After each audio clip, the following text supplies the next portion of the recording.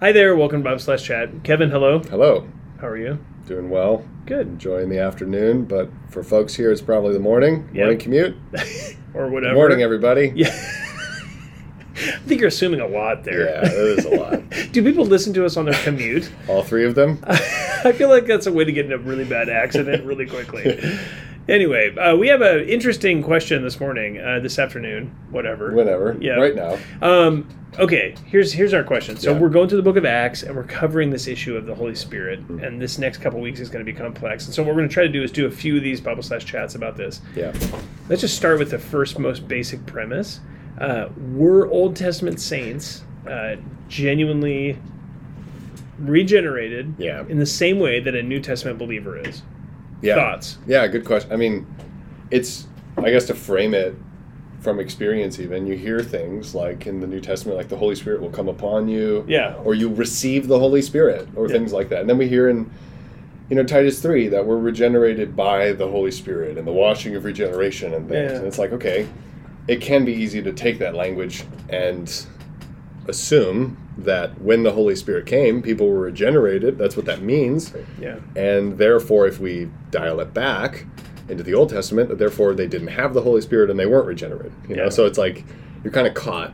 But then you have this question of, well, how were people saved back then? Is that actually what the New Testament language is getting at? Yeah. I mean, there's lots of different directions to go with it, but I think short answer, yes, saints in the Old Testament were regenerated the same way we Yeah. are. And you can see it in different ways. For example, Paul holds up someone like Abraham, Yeah. or in the author of Hebrews, holds up a lot of Old Testament saints, says they're, Enoch is pleasing to God, Yeah. and things like Yeah. this. And it's like, how is an unregenerate person pleasing to God? How Yeah. if Abraham has an unregenerate heart, then, and in Romans 10:10 it says, with the heart a person believes, Yeah. and he has a dead heart, but Abraham is the example of justification by faith. Yeah. How in the world does that happen apart from God? Yeah. Because God is the only one who can do that. Yeah. So it's helpful to see that in and kind of underneath some of the Old Testament revelation is the same doctrine that flowers in the New Testament of spiritual salvation, Yeah. sanctification by faith, things Yeah, like that. It's totally. not as prominent because sometimes the purpose is different of the Old Testament Yeah. texts. For example, like it's not the purpose of Genesis to do what Romans does. Yeah, It's just totally. different. So the New Testament's picking that up, but I still think anthropology or the human heart is the same Yeah. in the Old Testament. So the dynamics of salvation are the same. And we can get into this later, but the language of receiving the Holy Spirit in Acts and things like that, that's speaking about something different than salvation. Yeah. So, Yeah. So that does beg another question, because there's a whole tangent there. Then what happened in Acts 2? What happens Yeah, at the yeah. day of Pentecost? So, but just like as a base level, so what you're saying is, human heart's always been the same. Post Adam, everyone's a sinner. The only way to know God and the only way to be justified is to have a new heart, to be born again.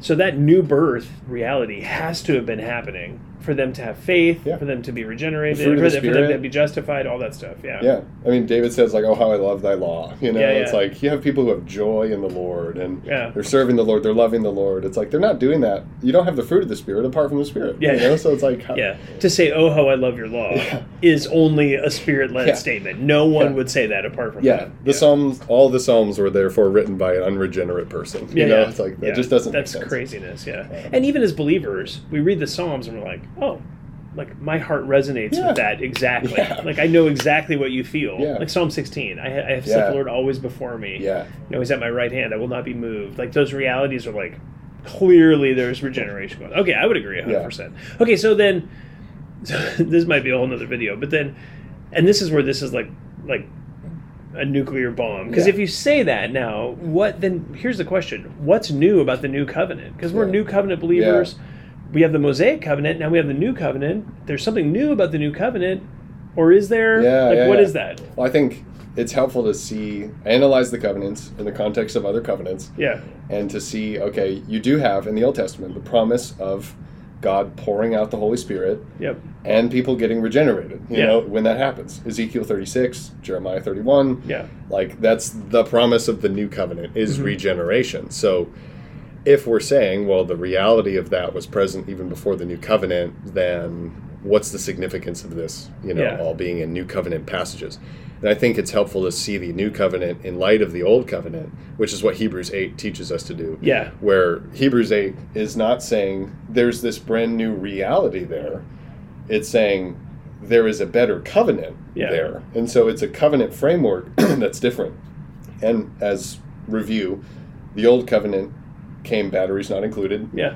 All the commands, none of the power to obey them. Yep. It was just the lens over your soul to be the x-ray to show you that you need help in your heart. Yeah. And at the end of Deuteronomy in 29, it says, God has not given you the heart. Yeah. And so totally, it's highlighting that, it's aggravating the issue that, hey, for many of you guys, you need a new heart. Yeah. But that's not to say God wasn't handing out batteries anyway, which is to some. Which is like Abraham and Moses and others, and so you have these guys, the people in the Hall of Faith in Hebrews, and they had that, but it wasn't a covenant reality. It wasn't part of the package deal. Regeneration was not part of the package deal in the Old Covenant, which is why you could be in the Old Covenant and not be regenerated, which is why Jude, I think 3 and 4 says God saved the people out of Egypt and then subsequently destroyed those who did not believe. Yeah. And there was this issue of having a presence of all these people who are visibly in the covenant, but they don't have the circumcised heart. Yeah. They're circumcised outwardly, they have that sign, but they're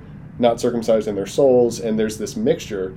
But in Hebrews 8, when it says the new covenant is so much better, it's because every member of the new covenant who's genuinely a member of the new covenant is saved. Yeah. And so you have a covenant community now of people who are actually Christians. Yeah. And so that's what distinguishes the covenants, is that regeneration is part of the new covenant. It's part of the package deal. Yeah. New covenant comes batteries included. Yeah. Old covenant came batteries not included. But that doesn't mean batteries didn't exist. Yeah, totally. So. Yeah, and that's very interesting, because even the whole idea of a circumcised heart, a new heart that would give us the power to change, Moses says, you guys don't have the new heart. Yeah. And he, obviously the implication is he does. Yeah. He's aware that he has a heart that the people don't have, and so they're not going to obey. Yeah. In the moment that he's talking, he's like, there's nothing I can do about this. I can't change that. Yeah. And even Paul quotes that Deuteronomy 30 text, and he says it was the word of faith that Moses was preaching when he says, you don't have to go up into heaven to do this or go down to the abyss to do that. It's actually near you. It's in your heart. Mm-hmm. So that reality that it's a new heart, a new circumcised heart that will change, is something Moses is completely aware of and telling them they need. Yeah. But they can't get it apart through the covenant itself. So you're saying the Old Testament authors were smart. Radically smarter than we are. Than most of us. Yeah. Maybe not smarter than our friend Chris Lee. He might be the smartest guy I know. Happy birthday, Chris. Yes, very good.